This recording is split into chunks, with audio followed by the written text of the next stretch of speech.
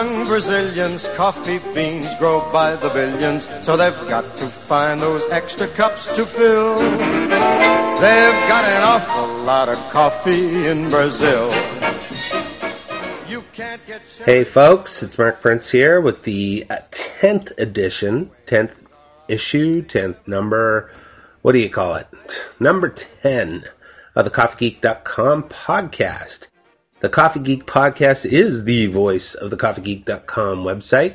And if you'd like to get in touch with us, we have a toll-free number. It's 1-800-332-9477. Or you can send us an email to podcast@CoffeeGeek.com. All right, let's get into this. Number 10. Wow, 10 shows already. I still don't know where this podcast is going, but I think it's pretty good so far. I'm really surprised at the subscriber numbers. Right now, I think we have almost 1,500 regular subscribers, and I believe each individual show is downloaded roughly about 3,000 times now, at least if my stats are to be believed. Isn't that amazing? Anyways, for this 10th show, I suppose maybe you were expecting the round table that I promised. Not going to happen. Not going to happen this show. In fact, this show was delayed for quite a while because I tried finding some time this past week to edit the roundtable I recorded over a week ago at Wicked Cafe in Vancouver. Brad Ford was our gracious host for that. Problem is that I need to get a better setup when I'm doing remotes like that. There's a couple of people who just, their voice patterns are naturally low, and a couple of us, myself included, where our voice patterns were naturally high. It just was a mess. It was a mess. So I don't know if I'm ever going to play it. I think I may see if I can pass it on to someone who's volunteered to see if they can clean it up. It was a pretty good discussion, but I digress, and we're already 2 minutes into the show.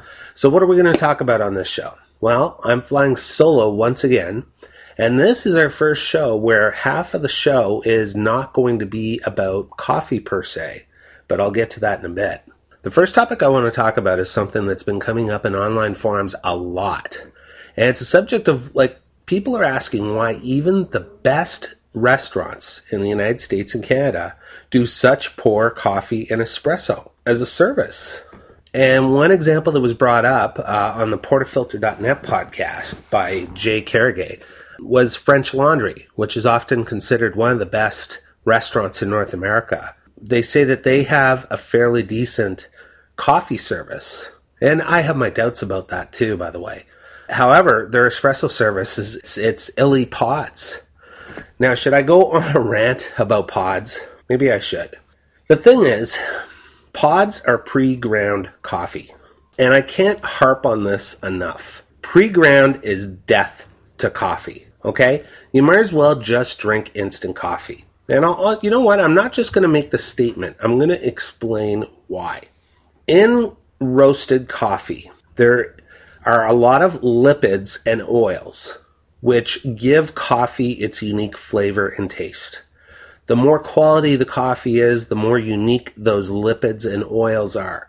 This is why when we talk about a coffee giving a taste like, anise or chocolate or cardamom or flowers or blueberry or cherry, things like that. Those come from a really delicate set of flavor oils and flavor lipids that make it to your cup. Now, how do they make it to your cup? Now, think about it. These are oils, and oil and water don't mix, okay, normally. However, in the coffee, there is another chemical. It's a very common chemical. You've probably heard of it, CO2. And CO2 is the primary flavor transporter. Think of it as the bus for all the flavors to make it from the roasted ground coffee into your coffee cup. Now, when coffee is roasted, it creates figuratively, tons of CO2. In fact, when you first roast coffee, you shouldn't really drink it within the first 2 or 3 days because there is just so much CO2 inside that roasted coffee and given off by it that if you brew an espresso within the first couple of days after roasting, you tend to notice that it creates just voluminous amounts of crema that dissipates very fast. And the reason why that happens is it's the CO2 and it's evaporating. So all that crema just kind of goes up in the air. The same thing with brewed coffee. If you brew coffee that was roasted only a day or two before, you'll notice that it may make a mess in your coffee maker. And the reason why it does that is because when hot water is introduced to the ground coffee, it creates a big foam on top, which is called a bloom. And the more CO2 there is in the ground coffee, the bigger the bloom is. And the bloom can get so big that it can actually overwhelm the drip brewer and start leaking out over the sides. That's CO2. Now, when you hit about 4 to 5 days after roast, that's when the CO2 levels are sufficiently low enough that they're going to do the job you want them to do. Let's talk about grinding and pre-ground and CO2. When your coffee's at the prime age, 4 to 5 days off the roast, when you grind that coffee, all that CO2 that's going to act as a flavor transporter, scientific studies have shown, and these are really intense scientific studies. In fact, one company famous for this study is Illy themselves. They know this information. They published it in a book. In the first minute after coffee is ground, it will lose up to 80% of its stored CO2. So the key is grind just before brewing a shot, grind just before brewing coffee. And the reason why you want to do that is because you want the CO2 to do its job. You don't want the aromas and the flavors in the air. You want them in your cup. And that's why you grind just before brewing. And this is why pods, now pod, I should explain for those who don't know what it is. Illy pioneered a new way of brewing espresso. And it's called the ESE, or Easy Serving Espresso System. And it is essentially a tea bag with a compressed puck of coffee in it. Those are called pods. Illy pioneered these, and I won't get into the reasons for it. It had to do with them trying to broker or get super easy espresso into the commercial marketplace before super automatics came along. Regardless, they are marketing it towards consumers now. You know, when I hear about a place like French Laundry using Illy espresso pods, I just shake my head, because here we go again. A restaurant supposed to be the best one in North America, and they're using pre-ground stale old coffee for their espresso program. Excuse my French, but what the you know what I'm talking about. Anyways, there are some common arguments, though, that I've heard online and in person from people about why coffee is such an afterthought in restaurants. I guess the most common one I've heard is that once the meal is done, a restaurant, their primary concern is turnover and not much else. You know, they want you out the door after you're done eating. And in addition, there's another factor. Coffee is generally thought of as being bottomless, okay, by consumers at most restaurants. So when a consumer's in a restaurant, they order their meal, they have their cup of coffee, they expect free refills. You know, that's kind of like a North American common thing. So I can see the argument why restaurants may not be too concerned about the coffee quality at the restaurants. However, I have some arguments for, and these are really important. The first one is that coffee is often the last thing that a restaurant will serve to its customer. It's the last impression that a fine dining establishment can make on their patrons. And if that is the case, you know, as much care and attention should go into the coffee and espresso preparation as the restaurant puts into the selection of their wine list, or frankly, the preparation of their food. It's what the restaurant speaks to their customer with. And if the coffee is crappy, what are they telling their customers? That's my argument. To counter the argument about, you know, turnover and everything else and bottomless cup, I have a couple of suggestions. And I'd love to see a couple of fine dining establishments do this. First of all, why not make it clear that the coffee is not bottomless? Or, you know, hey, offer a choice of coffees. They can have standard drip brew coffee that is bottomless. Or, you know, how about like having a service at the table? Like, for instance, like a balance brewer right at the table, or a vac pot, or a French press. You know, a customer orders coffee, you create a French press of it and bring it out. They come in all different sizes. They come in 12-ounce cup sizes, 24-ounce, 32. Why not do that? And here's another thing about espresso in particular. Espresso gets a bad rap. Like if you're a barista and you talk to someone at a fine dining establishment, especially a place that has like a sommelier, a barista is kind of seen as a McJob. Like if you say barista to them, they think minimum wage, someone who presses a few buttons and does things. Here's where things have to change at the grassroots. If a restaurant is fine enough that they have an on-staff sommelier, why not make it part of his or her skill set to craft artisan espresso, cappuccinos, lattes, and any other espresso-based drink? However, have a very short list. Nothing is over like 7 ounces big. So if a customer orders a latte, they get a 7-ounce latte. If someone orders a cappuccino, they get a true, honest-to-God traditional cappuccino. We're talking a 5-ounce drink, okay, maximum. And train that sommelier. So like if someone orders an espresso, make it an experience. If they order an espresso table service and getting that shot to the table within, say, 30 seconds, 45 seconds of brew is absolutely paramount, all right?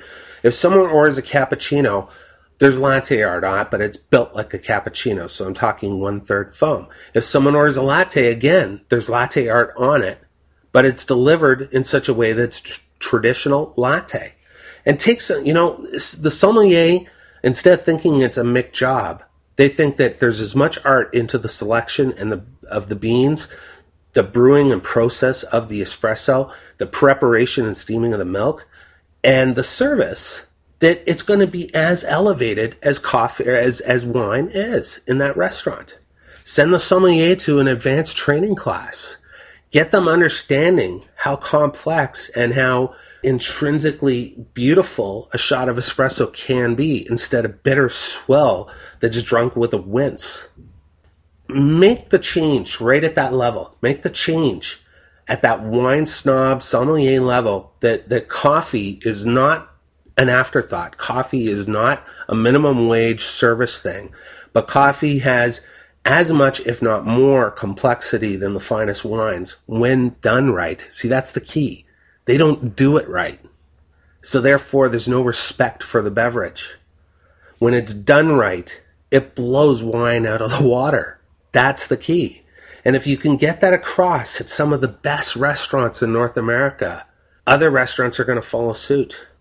And I think maybe it does really start with the sommelier. Expand the sommelier's skill set. On top of the wines, he has an appreciation for coffees. He has an appreciation for what Kenyas bring to the table. Blueberries, acidity, brightness. What Yemens bring to the table. Chocolate, nutty, floral. He's able to bring them off just like he does or she does with their wine list. That's a change I love to see. So, what do you guys think? If you have feedback on the subject, I definitely want to hear it. If you have feedback about why restaurants serve such crappy coffee, or if you know of a restaurant where they do coffee service right, let me know. In fact, I'd love to interview a restaurant or, a fine dining establishment where they take espresso and coffee to the next level. If you know one, let me know. Tell them to give me a call at 1-800-332-9477. Or send us an email at podcast@coffeegeek.com. And you know what? Before I finish off this topic, there's a misconception I want to clear up and a pet peeve I have I want to talk about. When I go to a restaurant, like here in Vancouver, a lot of restaurants have espresso service, which I know is not the norm across North America. It's mainly a Pacific Northwest thing. But one thing that just riles me to no end is when I'm sitting in a restaurant and, at the table next to me, I'll hear the couple, and it's usually a woman or a man, whatever, it doesn't matter, but it's usually a woman who says it. The man will, the meal will be over, and the man will go, would you like coffee or espresso, to finish off your meal? And the woman will go, oh, no, I can't take that caffeine. And then she'll order another refill for her Coke. Folks, if espresso is done right, okay, a single shot, and I'm talking a 1.5 ounce single shot of espresso, has roughly the same amount or less caffeine than a 12-ounce can of Coca-Cola. We have to get this perception out of the public eye that espresso is just this massive jolt of caffeine. It's not, all right? A 12-ounce cup of drip coffee can have as much as 3 or 4 times more caffeine than a shot of espresso.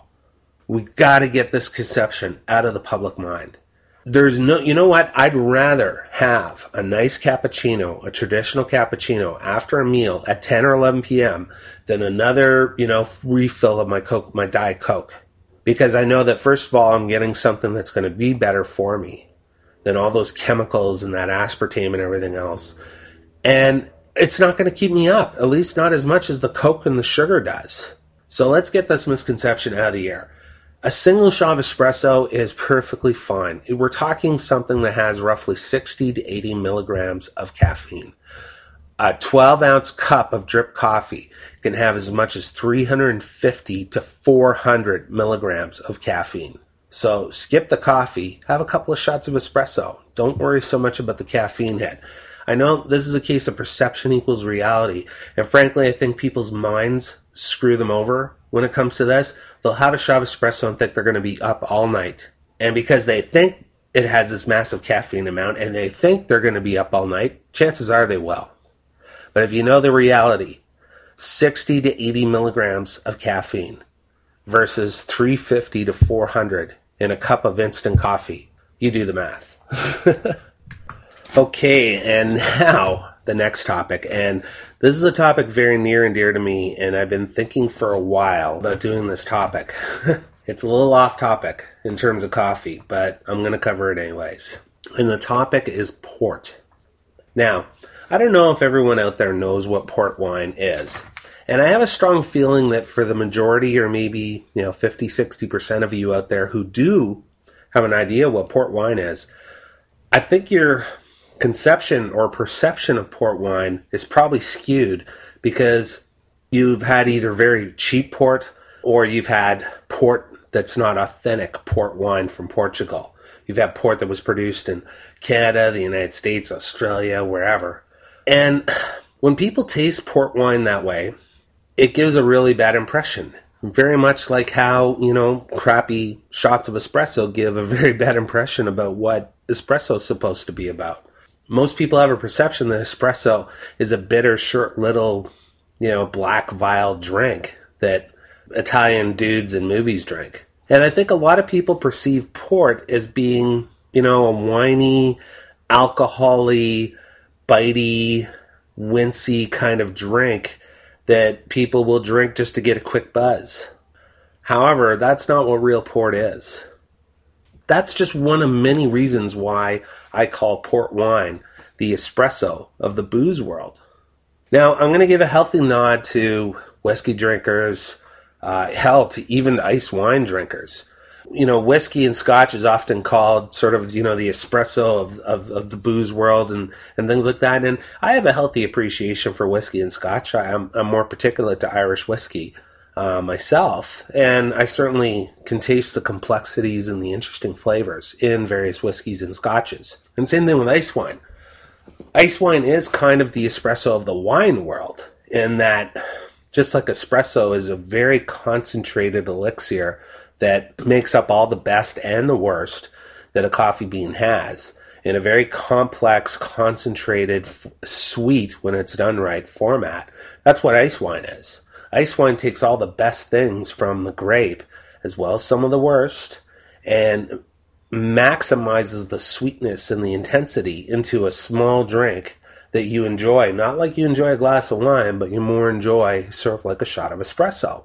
However, when it comes to the quote-unquote espresso of the booze world, I think the title should go to port wine, partially because of the respect it commands and the ignorance it has in the public marketplace, partially due to the fact that there's a mystique and a ritual behind how it's prepared, how it's stored, how it's certified, how it's served, and definitely due to the taste profiles, the complexities, the amazing characters, the fact that vintage ports just get better and better and better as they mature, but you don't know when to drink them because it's just, you could drink them 2 years or 3 years out of after bottling, and they're amazing, and then you drink them 10 years after bottling, and it's like a different drink, but it's like even more amazing, and then 20 years after bottling. Anyways, I digress.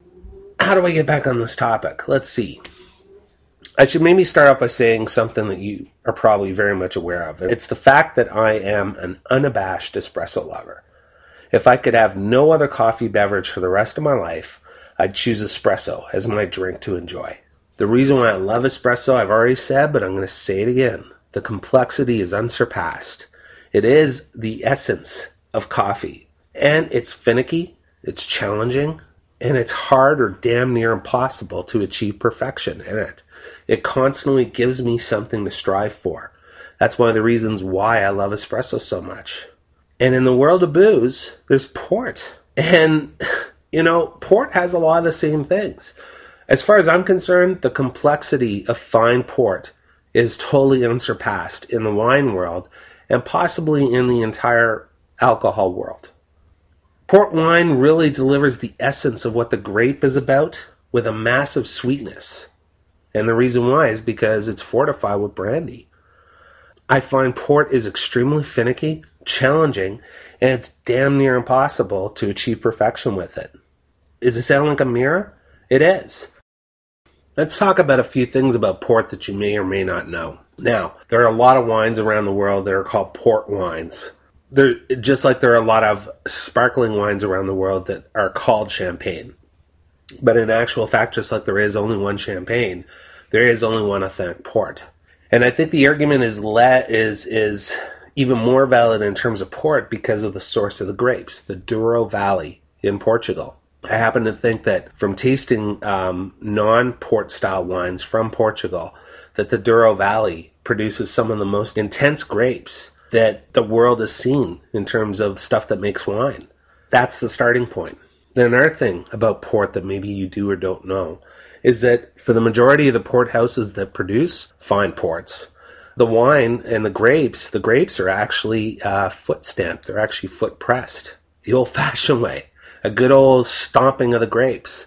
They have their reasons for it. I think partially it's just the ritualistic side, but the port producers really truly believe that this is still the best way to extract a first pressing from their grapes. And you know what? The end product shows it. Here's another couple of tidbits you may or may not know about port. Most port is stored for at least a minimum of a year or two to sort of age. It doesn't matter how young or whatever it is. In fact, let me back up a bit, and I'm going to tell you the different styles of port that you can get, and maybe give a short explanation of each one. First, and I'm going to see if I can do this in order of least expensive to most expensive. First of all, there's ruby port. Now, ruby port is kind of just the stuff that is bottled, within a year after it's been, turned into wine and fortified with brandy. It's kind of like considered the table port. It's not bad. It's interesting stuff, but you may get a bit of an alcohol-y taste from it. I don't drink a lot of ruby ports. Then there's vintage character. Now, vintage character is a port that's aged a little longer. They may age it in wood, and they may do some transferring of it. They may do some blending that kind of gives it more of a port that it sort of falls towards one of the more expensive style ports, which is like, a true vintage, but isn't. And they do this through blending and through other things. And, vintage style ports or vintage character ports are interesting, but again, it's something I don't drink a lot of. Next, we move on to crusted port. Now, crusted port's interesting. You might find it hard to find it on the shelves. But if you do, it's interesting. What they do is it's essentially a vintage character or a late bottled vintage port that they'll add some lees to. Now, lees is the stuff in the bottom of the barrel or the stuff that's in a bottle that you've aged for 20 years. And what this does is it just adds a little bit more complexity, and it helps to also mellow out the bottle somewhat, take away a bit of that alcohol-y taste. And they're interesting. They're also hit and miss. I've had some crusted ports that were amazing after decanted and I let them breathe a bit. And I've had other ones that just it could be better. It's hit and miss. What's cool about crusted ports is the price range is usually good. A bottle's usually $30 or less Canadian. If you can find one at your local marketplace, I would highly suggest trying it out. Late bottle vintage is the next one up the rung. And those are interesting because I think the late bottle vintages are aged for a minimum of 3 years. And I think some are aged as long as 5 years even. Those ones are, in my opinion, one of the better values for the dollar in terms of port wine. But again, it's hit and miss. I mean, I have a couple of 1994 Smith Woodhouse late bottle vintage ports that are just spectacular. I mean, when I bought one bottle and tried it, it was so good that I went out and I bought a case. And it's kind of become like my day port, like my daily port, the whatever the term is, sort of the one that I bring out for various meals as an aperitif. I also keep it in the fridge, and I like to keep it cool. Normally, you wouldn't keep a ruby cool or a vintage bottle in the fridge. You would drink it at room temperature or slightly chilled. But I do like late bottle vintages chilled. And the Smith Woodhouse 1994, which we still have in the BC liquor stores, is amazing. Other ones like seems 1997 and 1998 are the ones that we're seeing on the market right now. And those ones, it's hit and miss. It's hit and miss.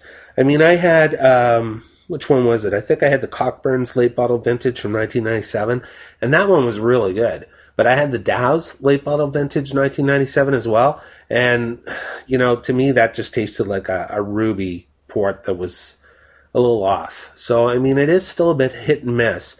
But late bottle vintage is interesting, and it essentially gives you kind of a vintage character, but at a much cheaper price.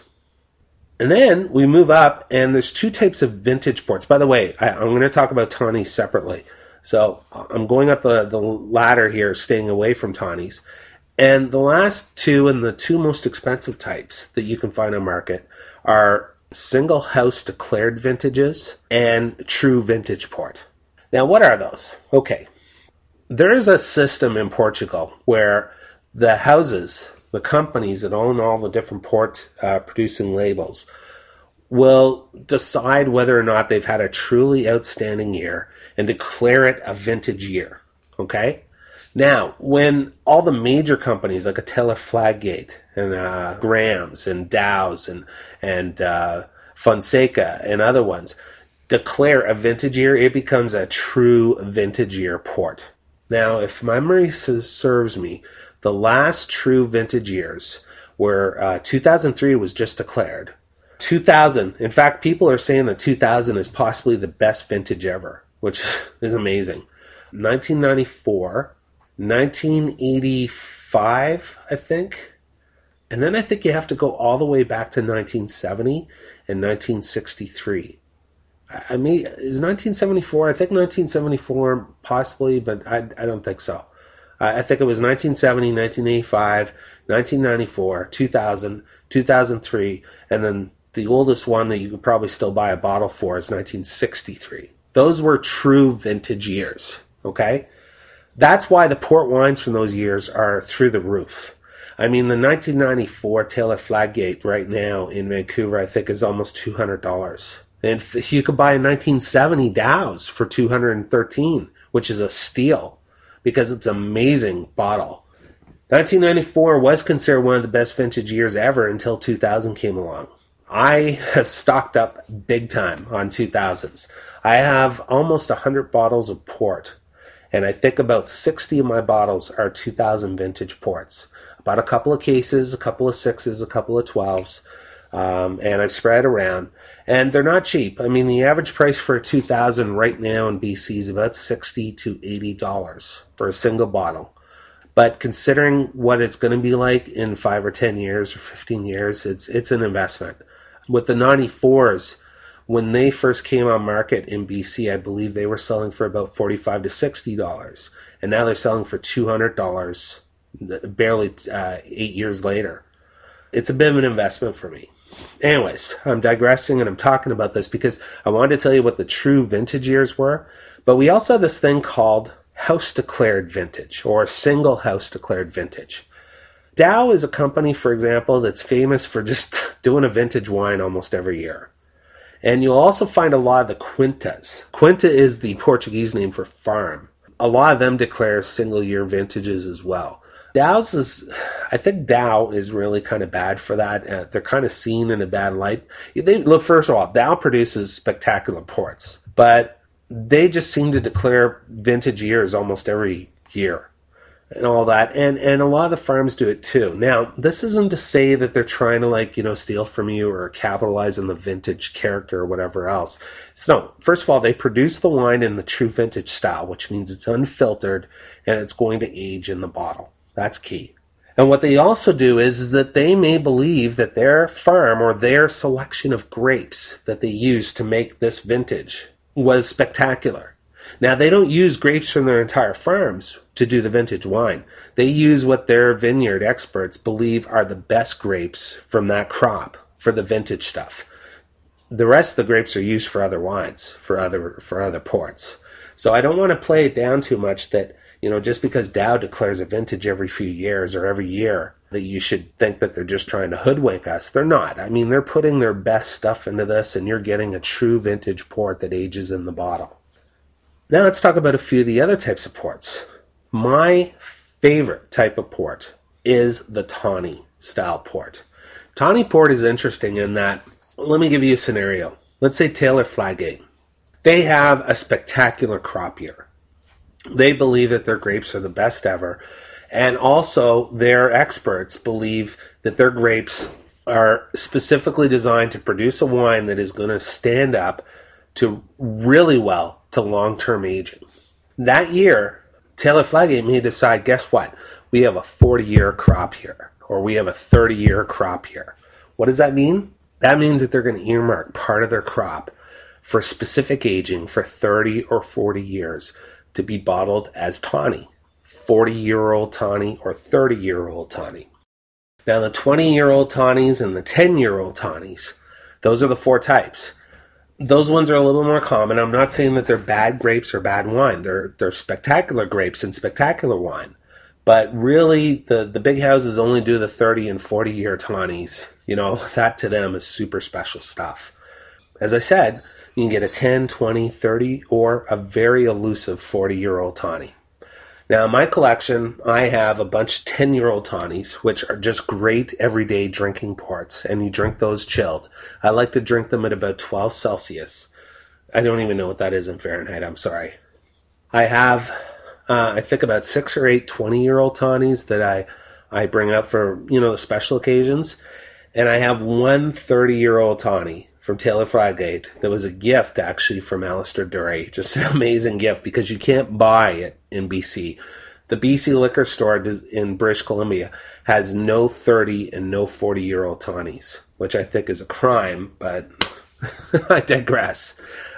I can't wait to drink that 30-year-old tawny that Alistair gave me. It'll only be the second time in my life that I was able to drink from a fresh bottle. I did have a 30-year-old tawny in Seattle just a couple of months back in a restaurant. However, the bottle could have been open for months, and it didn't blow my mind, and it certainly wasn't worth the money. I had asked them if it was a fresh bottle. They said yes, but later on when I went up to the bar, I actually saw the bottle up behind the bar, and it looked like it was only a third full, and I doubt that they had served up 6 or 8 drinks of it that evening. So I was a little disappointed in that. But anyways, I'm digressing again. Tawny is a great introduction into port because it's different from rubies and vintage ports in that it has a golden red-brown color to it. And when you swirl it in the light, you can actually see a gold ring at the rim of the liquid. And the taste and the nose is spectacular. 20-year-old tawnies, I think, are some of the biggest pleasures in drinking. In fact, for me, it's almost as good, maybe sometimes even better than espresso. Enjoying a fine 20-year-old tawny with, some cheese or smoking a cigar or whatever is just a singular pleasure in life. For me, it's just like a mental and virtual orgasm of flavors and sensations from it. And I've gotten that also from some true vintage ports. I've opened up a 1970, which was amazing. I opened up a 1974 single estate vintage, and that too was amazing. And 2 times in my life, I've had 1963s, and I had 1963s done right. And I just couldn't imagine something tasting that good. Both were absolutely spectacular, and tasting those 1963s cemented my love for port. And also made me really think about how closely associated, in terms of what it gives you, the taste is that fine vintage or tawny port has to a fine, well-crafted shot of espresso. When I talk to people who don't know a lot about coffee, they have a hard time getting it. They have a hard time understanding that I've had some espresso in my life that to this day I can remember the taste. And when I had them, the taste was so amazing, so complex, so lingering that I would not drink anything after. I would not have a glass of water. I would not do anything for hours while I let the aftertaste roll itself out and fade away. And port is the same thing. When I had my first glass of a 1963, it was again a Taylor Flaggate. It was heaven. It was heaven. It was just, I'm thinking about the taste right now, and my mouth is watering from it. And I hope to find that again someday, and I'm hoping that in 20 years or so that all the 2000s I own are going to give me a similar experience. Again, not the same taste, but a similar experience. And then getting back to tawnies give me much of the same thing. Tawnies give me that complexity, that, syrupy, detailed notes that come from the wine, come from the barrels, that come from the brandy used to fortify the wine, that come from the grapes. There are so many flavors and so many characteristics, and the aftertaste is amazing. And, 20-year-old tawnies, they can range in price. You can pick them up for as low as about $45 Canadian, and I've seen some as high as $85. The ones that I like the Atama 20-year-old tawny. That one's pretty good. It's a little bit more on the expensive side. That's the Ware's Optima. And of course the Taylor's 20-year-old tawny is just always amazing. I think I've had Taylor's 20-year-old tawny over the last 4 or 5 years. So that means I've had the last 4 or 5 years sort of samplings of it. Each year brings out a new 20-year bottle. And it's been consistently amazing. I can't say that for some of the other tawnies I've had. In fact, you know what? I'm going to wrap up here. I am going to tell you about one other type of port really quick. There's white port. Now, white port, again, I don't drink a lot of. I believe in Portugal, if I remember correctly, when they're drinking white port, they tend to sort of make their own version of a mojito with it. They add a little club soda or a little tonic water, and they add a couple of sprigs of mint to it and drink it that way, and it's kind of their summer refresher drink. And I've actually tried white port that way, and it tastes awesome. I mean, if you're a fan of mojitos, this is another way to enjoy that same kind of drink. I'm going to wrap this up now, but I will give you a couple of my favorite picks in port in case you're going out on the marketplace and you want to try a couple of bottles. First of all, my favorite all-time ports, all times, were both the Dow's and the Taylor's 1963 vintage. That was a singular moment in my tasting culinary life. Also, I had a Dow's 1970 and a Graham 1970, and both were amazing. I mean, this was stuff I savored and thought about for days after I had it. I've also cracked open a bottle of the Taylor Flaggate 1994. Man, that port wine in another 10 years is just I'm going to have to have an altar with candles around me or something when I'm drinking it just to make the moment that much more special. I also love the Taylor's 20-year-old tawny. It's around $60 Canadian. The Ware's Optima 20-year-old tawny. And here's a little unknown one that you can still get in BC as far as I know. The Gould Campbell 1983 vintage. Now this was an off-year vintage. It wasn't a vintage that every house declared. And this one is kind of unknown, and it's relatively cheap for something that's already 22 years old. It's, I believe it's about $60 or $55 at the BC liquor store. And I've bought 6 bottles. I've opened 2. Both have just been amazing. You definitely have to decant those things and let them breathe a bit. I usually decant them into a nice crystal decanter I have and let them sit for about an hour before, and let them sit in a cool place. That's key. For about an hour before I drink them. And wow. Wow. Now, as far as favorite budget choices go, these are all ones, and I'll try to remember the prices for you. First of all, there's the Graham's 10-year tawny. That one, I believe, is usually around $30 to $35 again, Canadian dollars. All the numbers I'm giving you are Canadian dollars. And that's a nice introduction into tawny port. It's powerful, it's flavorful, it's well-balanced, and it's very easy on the tongue for someone who... you can't tell that this thing has 20% alcohol. Another one is the Dow's 10-year-old tawny. That one is a nice introduction as well. In terms of a vintage character port, there's Graham's 6 Grapes. That's a nice table port that I use from day to day that I don't want to spend a lot. I believe a bottle's like $22 Canadian, 24. I think in the States I've seen it as low as like 13 or 12. There's Graham's Crusted Port, which is interesting, and this is one of those crusted ports I told you about. That one's about 30, 35. Fiera Vintage Character. That's an interesting vintage character port. That's probably the only one I've had really good success with bottle to bottle. Ferreira. Then there's Cockburn's Late Bottle Vintage, which is 1997. That one, like I said, hit and miss. I had a really good one, and then I had one that just didn't taste as good. And the one that I've had hit with is the Smith Woodhouse Late Bottled Vintage, the 1994 bottling. Anyways, folks, you know what? Port talk on the Coffee Geek podcast. Who would have thought?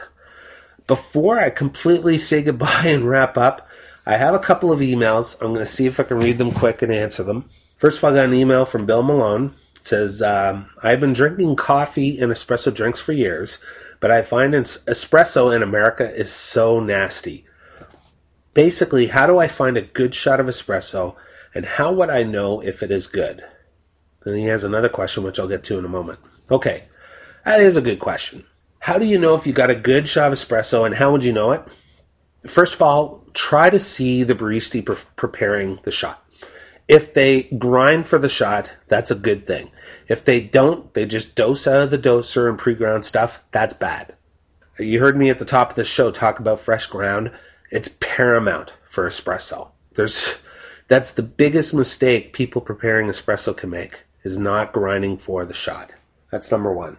Number two, the portafilter should always be in the machine when it's not being used. If you see it on the counter, that's a bad sign. Number three, the cup should be preheated. I'm not talking about being on top, and it should be porcelain, never paper. It should be on top of the machine, obviously, but they should be blasting some water in there too. We're talking about 1 ounce of espresso. We're talking about 1 ounce of liquid, and it will cool down very fast. All right? Number four, if you can see them preparing the shot, they should be dosing into the portafilter and tamping. If they don't tamp, it's not a huge loss, but it is definitely one of the variables into producing quality espresso. Okay? Let's move forward to pouring the shot.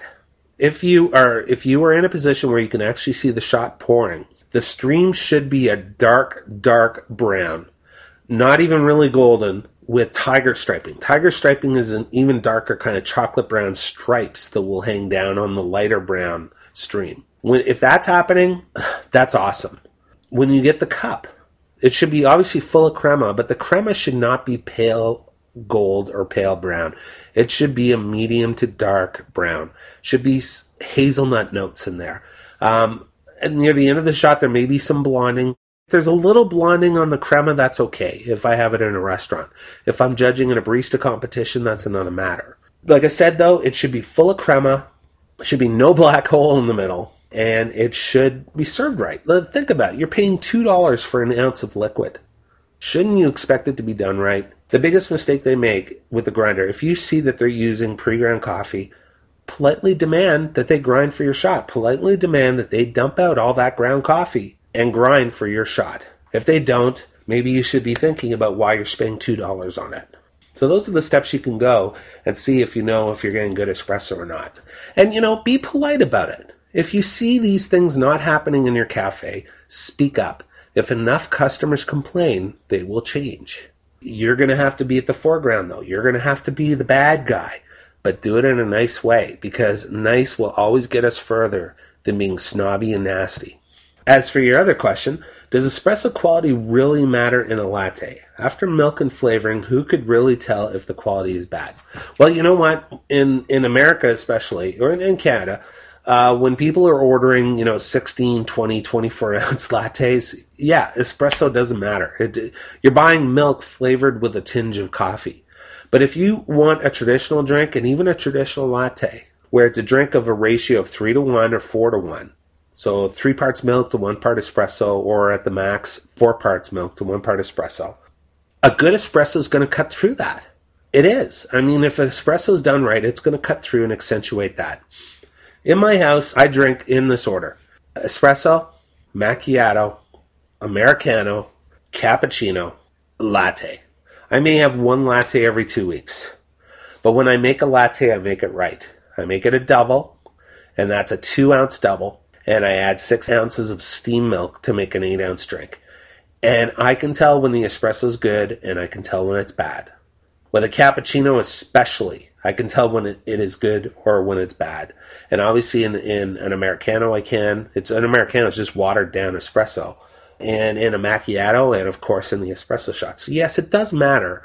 But once you start getting up into these gigantic milk drinks, 20-ounce lattes with 1 shot of espresso, it doesn't matter. So I hope that answers your questions, Bill, and thanks for writing in. Now, my next email is from Mike Walsh, and actually I remember Mike. In fact, you know what, Mike? Tell me if this is true or not. I seem to remember seeing your name in the home brewing news group back in the mid-90s. Is that true? Anyways, what's your question here? I have to take exception to the categorization of the Ristretto as a crutch drink. Mark, I know you're a beer fan, and that's like calling fine English barley wine a crutch beer because they throw a lot of barley at it. A Ristretto is a beautiful thing. Mike, you know what? With that comparison, I totally agree with you. But I still am going to call the Ristretto a crutch drink because I've heard the argument that Ristretto is a style. I just don't buy it. It's just trying to, how can I put it? I talked about how fleeting the perfect espresso is. And that's what both the Ristretto puller and the espresso puller is going for. They're going for the perfect shot of espresso. And the Ristretto puller has discovered that they can get closer to that perfect shot by throwing more substance at less liquid to produce a smaller volume than the traditional espresso puller, who's using his 16, 18 grams of coffee, but pulling 2 to 3 ounces from a double basket. I taste both products on a regular basis. And by the way, me calling the Ristretto crutch drink, I said this before, I'll say it again. In no way am I saying it tastes bad. In fact, I think it's an awesome drink. I think the Ristretto method pulls a great shot of espresso. And to be truthful, in my house, I still pull Ristrettos once in a while. I usually pull them when I have guests, and I don't really want to fiddle with my espresso too much, but want to serve up a great shot. Does that not tell you where I'm coming from in terms of calling that a crutch drink? When I really want to achieve perfection on the espresso machines here in my house, it's traditional double all the way. And I almost never hit it. I almost never get that God shot. But the few times I have and I'm pouring out 2.5 ounces of liquid from 18 grams of coffee, and I'm having a shot that rivals the best Ristrettos I've ever had. That's where it comes from. That's where I come from, calling the Ristretto a crutch drink. But anyways, Mike, hey, I really appreciate it.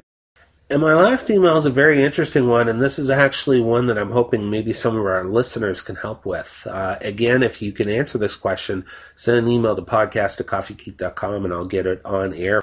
The email starts off, Disabled Coffee Drinker has a question. It says, hello, I have a general question regarding coffee makers with thermal carafes. I have a disability, joint pain that requires an easy, open, and pouring carafe design.